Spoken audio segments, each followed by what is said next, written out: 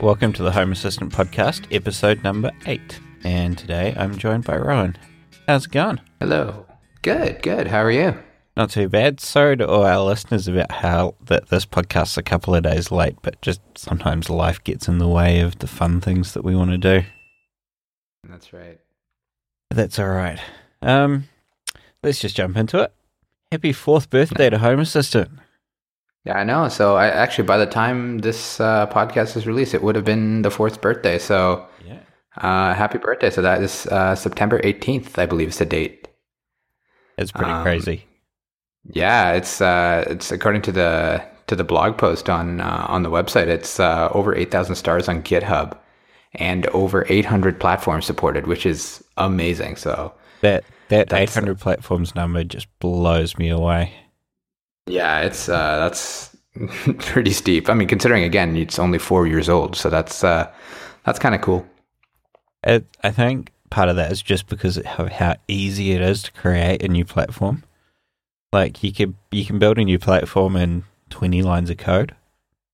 Yeah, It's just Yeah. So like I always bag on OpenHAB, but just thinking about the amount of Java code that you have to write to support a new component in OpenHAB compared to, here's the framework and just dump your specific code in. It's a big difference. yeah, and this is one of those things where again, even using a more modern language like Python helps as well, right? So it's easy to, and it's funny, off air, Dan and I were just talking about this, about how you can just, use somebody else's code and reuse that and things like that. Exactly. And it just makes it, again, not that you can't in any other platform, it just makes it a heck of a lot easier, I find, at least in Python. So Yeah, and even people that don't really know Python, using things like AppDaemon, it's actually possible because you can, it's fairly logical and you can just copy and paste from people's examples and, get something together that works. Exactly. So, I mean, again, great work to the HasCore team. You guys have done a fantastic job, and the extended team as well, and to everybody that's contributed. Thank you as users. Thank you very much. Yeah, I think I mentioned a few weeks ago that I opened a pull request for Wemo motion sensors. That got closed yesterday because I haven't touched it in like 3 weeks. Oops. Sorry, Paulus. Yeah. I will. Again, life gets in the way, right? So. Yeah, I will come back and fix it because at the moment, every time I update Home Assistant, I'm having to copy my version of Wemo.py back in because every time I update, it gets overwritten. Yeah. So I really should spend the half an hour that I need to get it done. But yeah, life. That's it. Sometimes half an hour is hard, right? So Yeah, exactly. So again, big shout out to everybody that has spent the time. Yeah, absolutely. We all realize life gets in the way, and you still spend the time to actually do this kind of stuff. Sometimes it's more like, hey, I've got this platform and I want it to work, and it's again giving back to that community as well, right? Because chances are other people have it as well. So Exactly. All right, on to the latest release, 5.3 release, which was actually last week. Cars. Let's start with cars because that's quite exciting. Tesla support. That's it. Tesla's. That's like you can pull stats from there and stuff. That's actually really cool. Not that I'll ever have a Tesla, but one can dream. See, I think for me, this is just more reason I need to get one. Convincing myself now that I need this just because it integrates. There's the lock sensors. There's binary sensors that actually I haven't even looked at what the binary sensor does. But the HVAC sensors that actually pulls in the HVAC status and I believe the temperatures inside and outside of the car as well. So and being able to control it. So you get up in the morning and the house goes, well, okay, in an hour you're going to be heading out to the car and the car temperature is currently -3. So let's warm that up a bit. Yeah. And even where is your car, right? So device tracker is part of that as well. Yeah, exactly. In case for whatever reason you can't find your car. I guess a fun night would constitute that. And now your house can find your car for you as well. Yeah, you wake up in the morning, where's the car? That's right. It's like, you're an idiot. You left it outside the bar. You did the smart thing and didn't drink and drive. So good job. And the other one as well is Mopar. So anybody with a Uconnect, again, it's remote lock unlock, engine turn on, lights, and horn. So again, super cool. I think this is kind of getting us into that next generation of extending the smart home outside of the home and into your car now, right? And I know there have been a couple of others. I think I saw Volvo in there a while ago, and a couple of others, I think. So just taking this further, again, for me, I don't have a Tesla, but super exciting to see that in there. I really want one. So now, again, it's just more reason. Yeah, exactly. But yes, some of the other ones. Sorry. Oh, yeah, I was going to just move us on as well.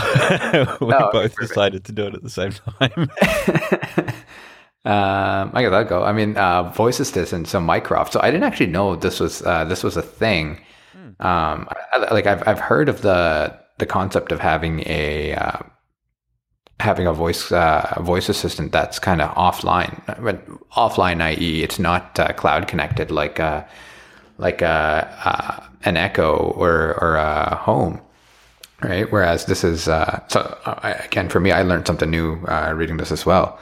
I knew these things existed, but here's the first one that's actually integrated now. I don't think it's the first one that's integrated into Home Assistant, but it definitely looks interesting.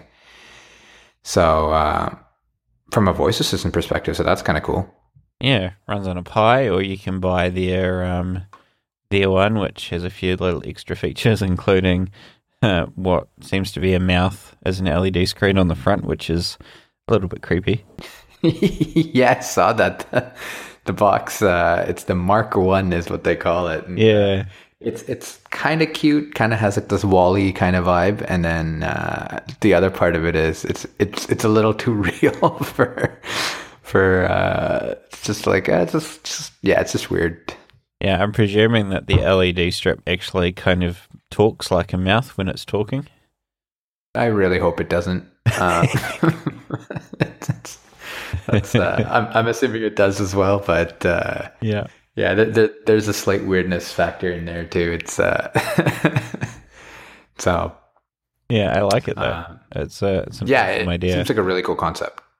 I think there's going to be a lot of these, open source AI / voice assistants, and eventually I'm hoping that there'll be a standard, and everyone will kind of come together and go, this one's the best, so we're going to use this.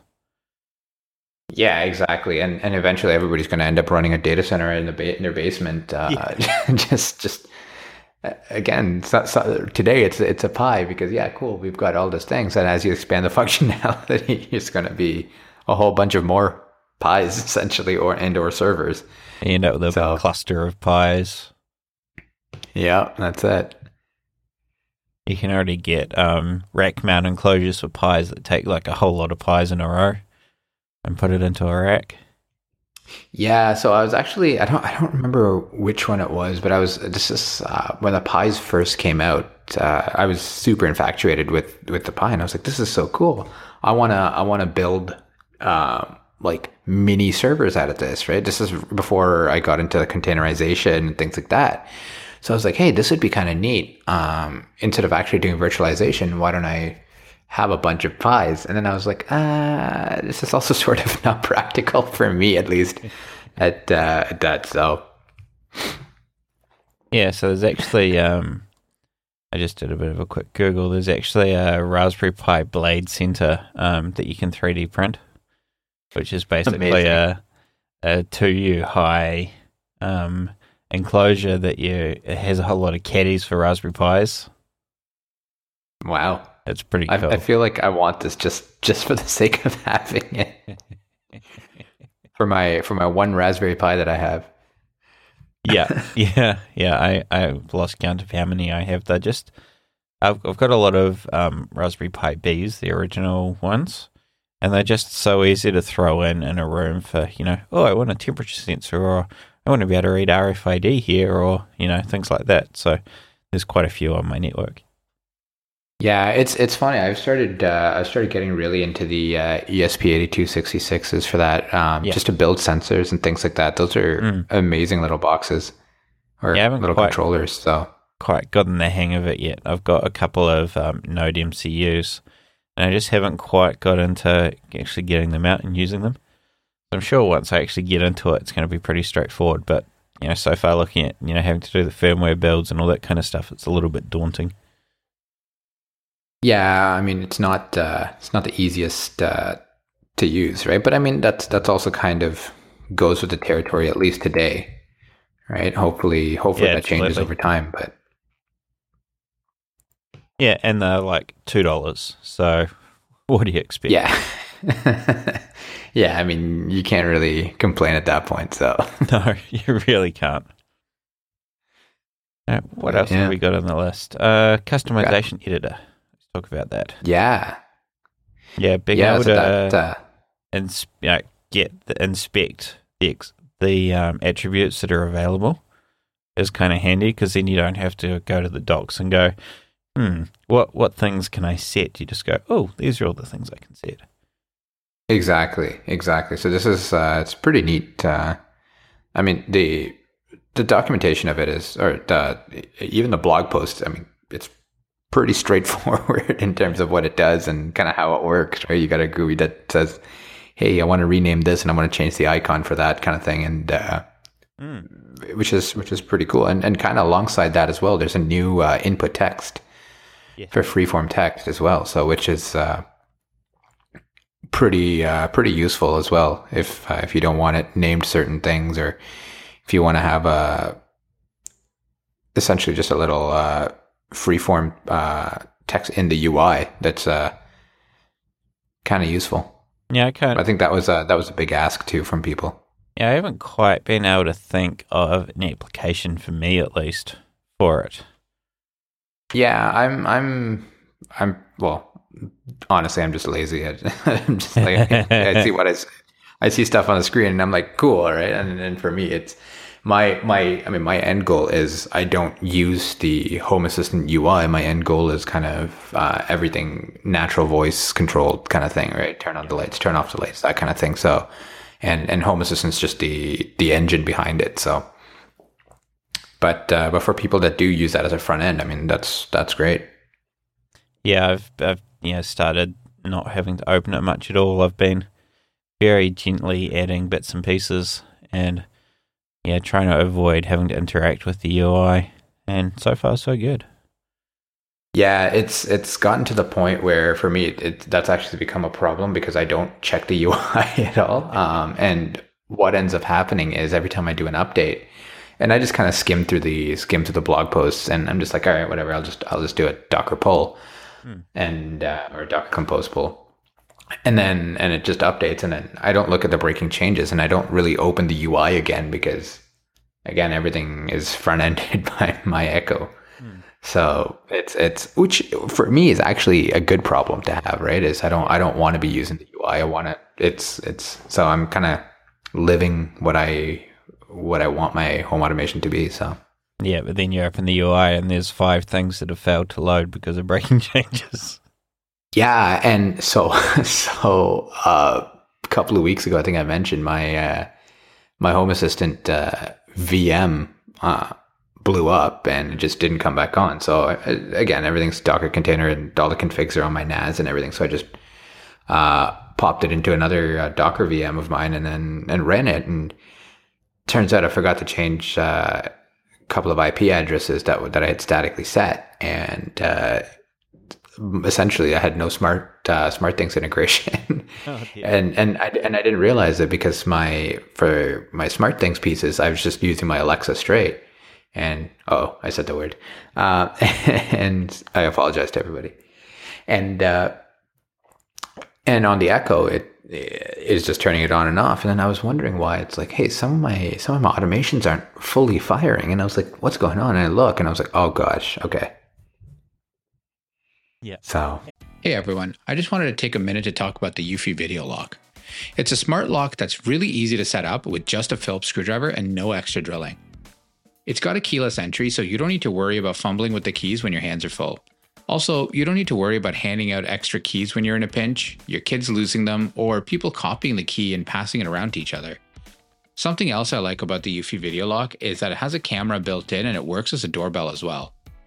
Personally, I think the Eufy Video Lock is great for apartments or cottages where you can't necessarily add extra holes for a video doorbell. My favorite part about it, though, is that there isn't a monthly fee and your recordings are locally stored, so you don't have to worry about someone else owning your doorbell data. You can find it on Amazon, or if you want to know more, search Eufy Video Lock, that's EUFY Video Lock, or visit eufyofficial.com/videolock to see how you can gain complete control of your door. Again, good problem to have. I'm okay with that. I wonder if there's a way to do like a notification if any components fail to load. Oh, I don't see why not. Even if nothing, I'm sure AppDaemon can do it because it can pull it from the log. Yeah. Yeah. There you go. I'm giving you a new feature to think about. Yeah. That's that. I'm going to put that one on the back burner before I even start.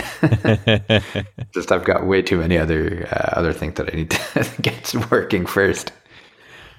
And another cool feature as well. So KNX. So if anybody uses this with building automation systems, with HVAC proper building systems as well, the Home Assistant group has kind of done a re-implementation of that KNX modules, I guess. Yeah. So. Pretty cool. I found a 404 on the release page. Uh-oh. I would say I'd put a pull request in to fix it, but let's be honest, I probably won't get around to it. And there you go. So as far as I know, Paulus listens to this. So there you go, Paulus. I believe Dale listens to it too. So there you go. Yeah. Right. What else have we got? I got an email. I've lost the person's name. One moment. Got an email from Dr. Robin Cole.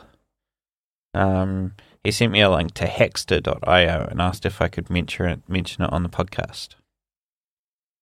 So from what he tells me, it's one of the most popular maker project websites around. Yeah. And there's actually a Home Assistant section now, so you can go and kind of post projects to say, here's the step-by-step guide, here's all the code. And yeah, I guess the people that have, created this space and are starting to post to it are hoping that it could possibly become a central point for information about projects. So instead of, having to go to a million different GitHub repos or anything like that, you can actually go in and see, it's like hijack a Hue remote to control anything with Home Assistant, Raspberry Pi camera doorbell. So there's full, like project logs and instructions. So I thought that was quite cool. Yeah, actually, I don't know where I found it. It must have been Reddit or something. And there's a couple of alarm control panel tutorials and things like that on here as well. So yeah, definitely check it out. I see there's a few things. Hopefully that the numbers keep growing on this as well. This is a great idea to pop them all on Hackster. So yeah, and it takes the community to get behind something and go, yes, we'll all use this, and that will be a way to actually have everyone in on it. Mm-hmm. Exactly. So yeah, go check it out, everyone that's listening, and if you've got any projects, you can pop them up there, and we'll get some momentum behind it. Exactly. Well, I guess we'll put those in the link in the show notes as well. Absolutely. I've actually been getting some people saying, thanks for all the show notes. You've actually been remembering to put links you mention in the show notes. Yeah. It's again, it's useful, right? It's click and go. So yeah. Right. Now, we had someone request that we talk about presents. And there are so many different types of presents. And we're already 25 minutes into this episode, so it could be a long one. Exactly. Yeah, I mean, where do you want to start with this? I think we'll start with the simplest one, which is motion detection. And there's so many different ways. There's Wemo motion sensors. There's just PIRs. Ben's awesome multi-sensor that he built has a PIR on it. There's, all the Zigbee and Z-Wave sensors, the AOTech 6-in-1, for example. Just so many motion sensors. I've got it integrated with my alarm system as well. So, when the alarm sees motion, it sends an MQTT message to say, I've detected motion on this sensor. There's just so many, and I guess it's a good, starting point for especially things like turning lights on when you walk into a room, because it's the most immediate. Yeah. Yeah, it's motion sensors are pretty accurate, because again, the time between what it takes to detect you to the time that an automation fires based on that typically is pretty quick. Again, I use Zigbee Z-Wave motion sensors at home, and more so for the security perspective. And if you look at, if I walk by it and I'm looking at the Home Assistant screen, it's again less than a second between when I walk by and when it goes pop. Exactly. So that's a good point, actually. And again, the problem is there has to be motion, right? That's kind of one of the downsides. If you're let's say, I work from home quite a bit. Yeah. If I'm sitting at home or sitting in my home office and I'm kind of just sitting in front of the computer and working there, there's probably not a ton of motion, right? So. And the lights go off on you, which is always frustrating. Yeah, and I mean, even when I do go into my office, and again, it's all the lights and stuff are all motion sensor activated and such, and you see the lights turning off on you sometimes, and you're like, oh wait, I'm still here. Yeah, and then you do the whole arm waving thing in the direction of the motion sensor. Well, exactly, right? And it's funnier when there's a group of people, when there's let's say 4 or 5 people, everybody's sitting around and just kind of working. Nobody's really moving, right? Everybody's kind of on their laptops or whatever, and all of a sudden you see 8 people flailing their arms. It's so funny. It's, and I've had that happen to me before, right? But motion sensor, again, to your point, is probably the most immediate and also, again, pretty narrow in terms of where it sees it, right? So, which is not always a bad thing. Yeah, motion's a good kickoff for automations, but it doesn't maintain them, and that's where all the rest of these presence detections come in. Bluetooth especially. Yeah. I think, was it you that was mentioning it a while ago that uses Happy Bubbles? Yeah, that's me. Happy Bubbles is awesome in, knowing where you are in the house, but it also takes about 5 to 10 seconds to gather enough data to decide that you are in a room. Mm-hmm. So it's nowhere near fast enough to turn lights on, but it's more than enough to keep the lights on if you're in the room, which is the second part to motion, which we just discussed, is keeping the lights on if you're not moving around. Exactly. And Ben from Bro Automation actually did a really cool tutorial on it. And just one of the things you notice as well is a little bit of that lag time. When he did a test and he walked into the room and he was like, okay. And then a couple of seconds later, it's like, boop, the light turns on. So that's, again, Bluetooth is, and one of the things is, especially for iPhone users out there, at least for me, I always carry my phone on me. And again, that's a perfect beacon that's on you all the time. Exactly. I mean, other than that, you do get other BLE beacons as well.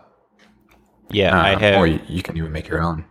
Because we use RFID around the house a lot, I have a retractable keychain that lives on my belt, and it has my BLE beacon and my RFID tag, and I just wear that, on whatever pants I happen to be wearing. And that way I've got everything I need to interact with the house And yeah, doesn't drain my phone battery that way either. Yeah, and that's one of the trade-offs as well, right? When you start using apps or phone battery or phones for this kind of thing, is you have to worry about your battery. I mean, does it take a ton? Probably not. But again, I'm not a Bluetooth power chip expert by any means. But it does at the end of the day take a hit, right? Whether minimal or a little more than that. So yeah, and the other presence options that use your phone, for example, the Nmap ping, or your router, or GPS as well. GPS especially. Most of the GPS apps, especially Locative and OwnTrax, actually let you not announce your location all the time, but do it based on geofences. So it is, kind of fuzzy in that it's not using super accurate GPS, but it can go, I'm within, 500 meters of my house or 500 meters of work, so I'm probably there. So that kind of cuts down on it. Yeah, and it's also, you have to think about fidelity as well. How accurate do you need it to be? Is it more of a, hey, I'm in the house, or I'm not in the house, or is it, hey, I'm in my home office room or my living room sitting here versus on the other corner of the house as well, right? So the fidelity is kind of important as well. Sometimes, like in my car, I have a Zigbee presence sensor. It's just like hey, car is here or car is not here. Cool, right? I mean, with regards to where in my house the car can be, it's pretty limited. Hopefully, at least. I.e. my driveway or my garage. So it's again, but whereas if I'm doing something like what you said with Happy Bubbles, which is, hey, Dan is still sitting in this room, then the fidelity is a little more important. Yes. Right. Things like your network, like so Nmap as an example, will not give you that. It'll give you are you connected to the wireless network? Yes or no. Right. Or sorry, are you connected to the network? Is this device connected to the network rather? Yeah. Which and I'm actually not a huge fan of the Nmap method at all, just because even if it's once a second or once every 10 seconds or something like that, that's still something that my phone is responding to every X seconds, right? Yeah, and comes back to the battery thing again. Yeah, I find an Nmap especially, and maybe people out there can correct me if I'm wrong. It's that one especially takes a hit. I'd rather go into the router or go into a wireless controller or something like that and pull that to see if it's yeah, exactly, if the device is connected or not. Yeah, and I guess with all of these things, like you said, with the fidelity of it, you need more than one. Motion tells you when someone enters a room. Bluetooth low energy tells you when you're still in the room. The network or wireless or GPS tells you, vaguely where you are, or if you're close to home. And you kind of need to combine them all to get accurate information. And that's where one of the new sensors that's just been released, which is the Bayesian sensor, which you can set, if GPS says I'm home, the probability of me being home is, pretty good, but not 100%, because I might be, like, for example, our house has a pretty major highway coming past behind it, so I can drive past on the highway and OwnTrax goes, oh, you're at home. And I go, no, right. No, I'm not.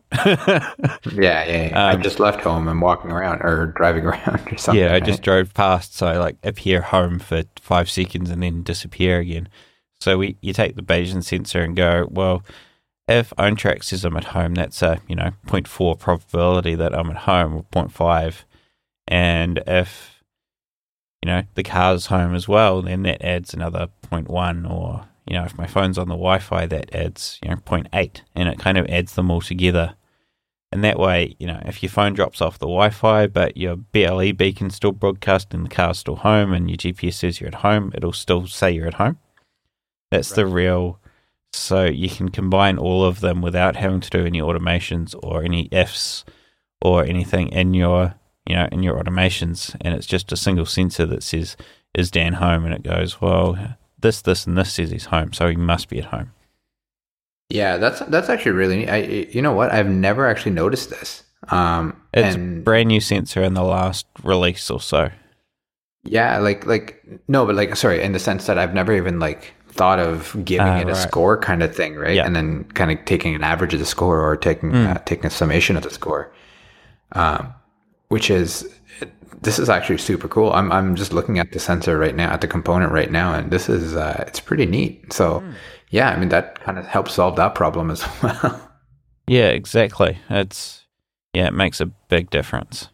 I haven't actually implemented it yet, but it's going to replace a lot of code that I've written to do exactly the same thing. Yeah, which is very neat. So good job to whoever wrote that. Yeah, a couple more automation presence things. Pressure is one. For bed or floor occupancy. So there's an awesome project on My Sensors, which I'll put a link for in the show notes, where you put capacitive sensors, which are just basically copper strips, in your bed, and you can sense, if someone's on one side or the other, or on both, or right in the middle. So that way, if both people are in bed and it can feel, a body on both sides, then it's probably time to turn all the lights off in the house. Yeah, and do you use one of those? Somebody said that they do. I'm not even sure if it was yourself. Yeah, it was me. I haven't actually built it yet. It's the capacitive sensor arrived yesterday, so hopefully I'm going to do it today. But yeah, I've been waiting for it because it's just going to make a big difference to all the automations. And then it hooks in with things like the heating as well. So, if we're both in bed, there's 0 point having the heating running in anywhere in the house apart from the bedroom. Yeah. And again, there's other pieces as well, right? So you can look at this, the Sleep IQ integrations in there. I thought I saw a couple others. Yeah, the smart mattresses and things like that. Yeah, exactly. So, which is actually pretty cool, right? Again, that's one. That's kind of getting away. As I was saying earlier, it's kind of getting away from having to use the UI. Exactly. Right. Not that there's something wrong with the UI, but it's a matter of usability, right? Yeah. At the moment, we have to use an input select to say, "Hey, we're in bed," which you forget to do most of the time. Sure. Yeah. The other part of pressure as well is floor occupancy, I guess, that you can get pressure sensors that go on the floor joists, so it can detect people walking around. They're mostly meant for, security purposes, but you can use them for other purposes as well. Yeah, and there's also occupancy sensors that look like motion sensors as well. In my office at work, one of the things I did, so when we moved to a new building, they actually embedded occupancy sensors into the lights as well. So motion as well as occupancy. So motion kind of says, hey, there is motion, so turn on the lights. Whereas occupancy is, hey, this person is in the room for a set amount of time. And that's typically more in the office space rather than the kind of open spaces. Yeah. And hey, you know what? Bob is working in the office for a little bit, so leave the light on kind of deal, right? Except it doesn't necessarily identify the person. It's more around presence in the room. Is there or is there not a body in the room? So yeah. The other one I've got here is ALPR, which is automatic license plate recognition. So that kind of ties into the cars thing. So I've got a camera on the way that I'm going to point at my driveway, so that the camera will be able to go, oh, Dan's car is at home, so he's probably at home, or at least someone's home. Yeah, well, exactly, right, and it's just again more fidelity to add to. Exactly. Yeah, the more data you can give Home Assistant, especially with this new Vision sensor, the better it'll be. And I have to give a plug to John at my smart home blog again for his infrared occupancy detection that we keep mentioning. His RS485 network. He hasn't actually posted in a number of years, but I do have his contact details. someone passed along his phone number to me, so when at some point I will actually get in touch with him and say, hey, do you want to come and talk to us about, what you're up to now? Yeah, last time he posted to his blog was April 2012, so hopefully he's still doing it. Yeah, that'd be neat. Yeah, so I have to get a plug-in for him because he was, one of the original people and one of the people that actually did some of the coolest stuff way back when. Mm-hmm. All right. I think that's probably all on presents. I hope that's, given people some inspiration. Someone in the chat said that there needed to be a disclaimer about how addictive automation is and how you may be inspired by this podcast and may end up spending lots of money. Yeah, we're sorry for all the time you're not getting back on the account of Dan and myself. Yeah. And Phil as well. No, but again, it's one of those things where, for me, I truly believe that technology helps our lives, right? So, I mean, this is a perfect application of that. So, but I mean, to everybody listening out there, keep the ideas coming. I mean, I know I am, and Dan, you're on there as well, as we're both on the Discord channel. We've got our own podcast channel in there, so please keep the ideas coming. Yeah, swing by, tell us what you like, what you don't like, what you want us to talk about, or, volunteer to be on the show if you want. Yeah, people are more than welcome to come and, tell us what you're up to with Home Assistant or, a cool thing you've implemented or anything, really. Yeah, that'd be, we'd love to have you on. All right, I think that's us. Perfect. Thanks everyone for listening, and we'll be back in 2 weeks. Hopefully, I'll actually release around the 1st of October this time around. Yeah, a couple of days later today. That's okay. Take care, everybody. Have a good one. Thanks. Nice. I'm going to try and not edit this too much and just get it up. I think there's just a cough of mine to edit out, and that's probably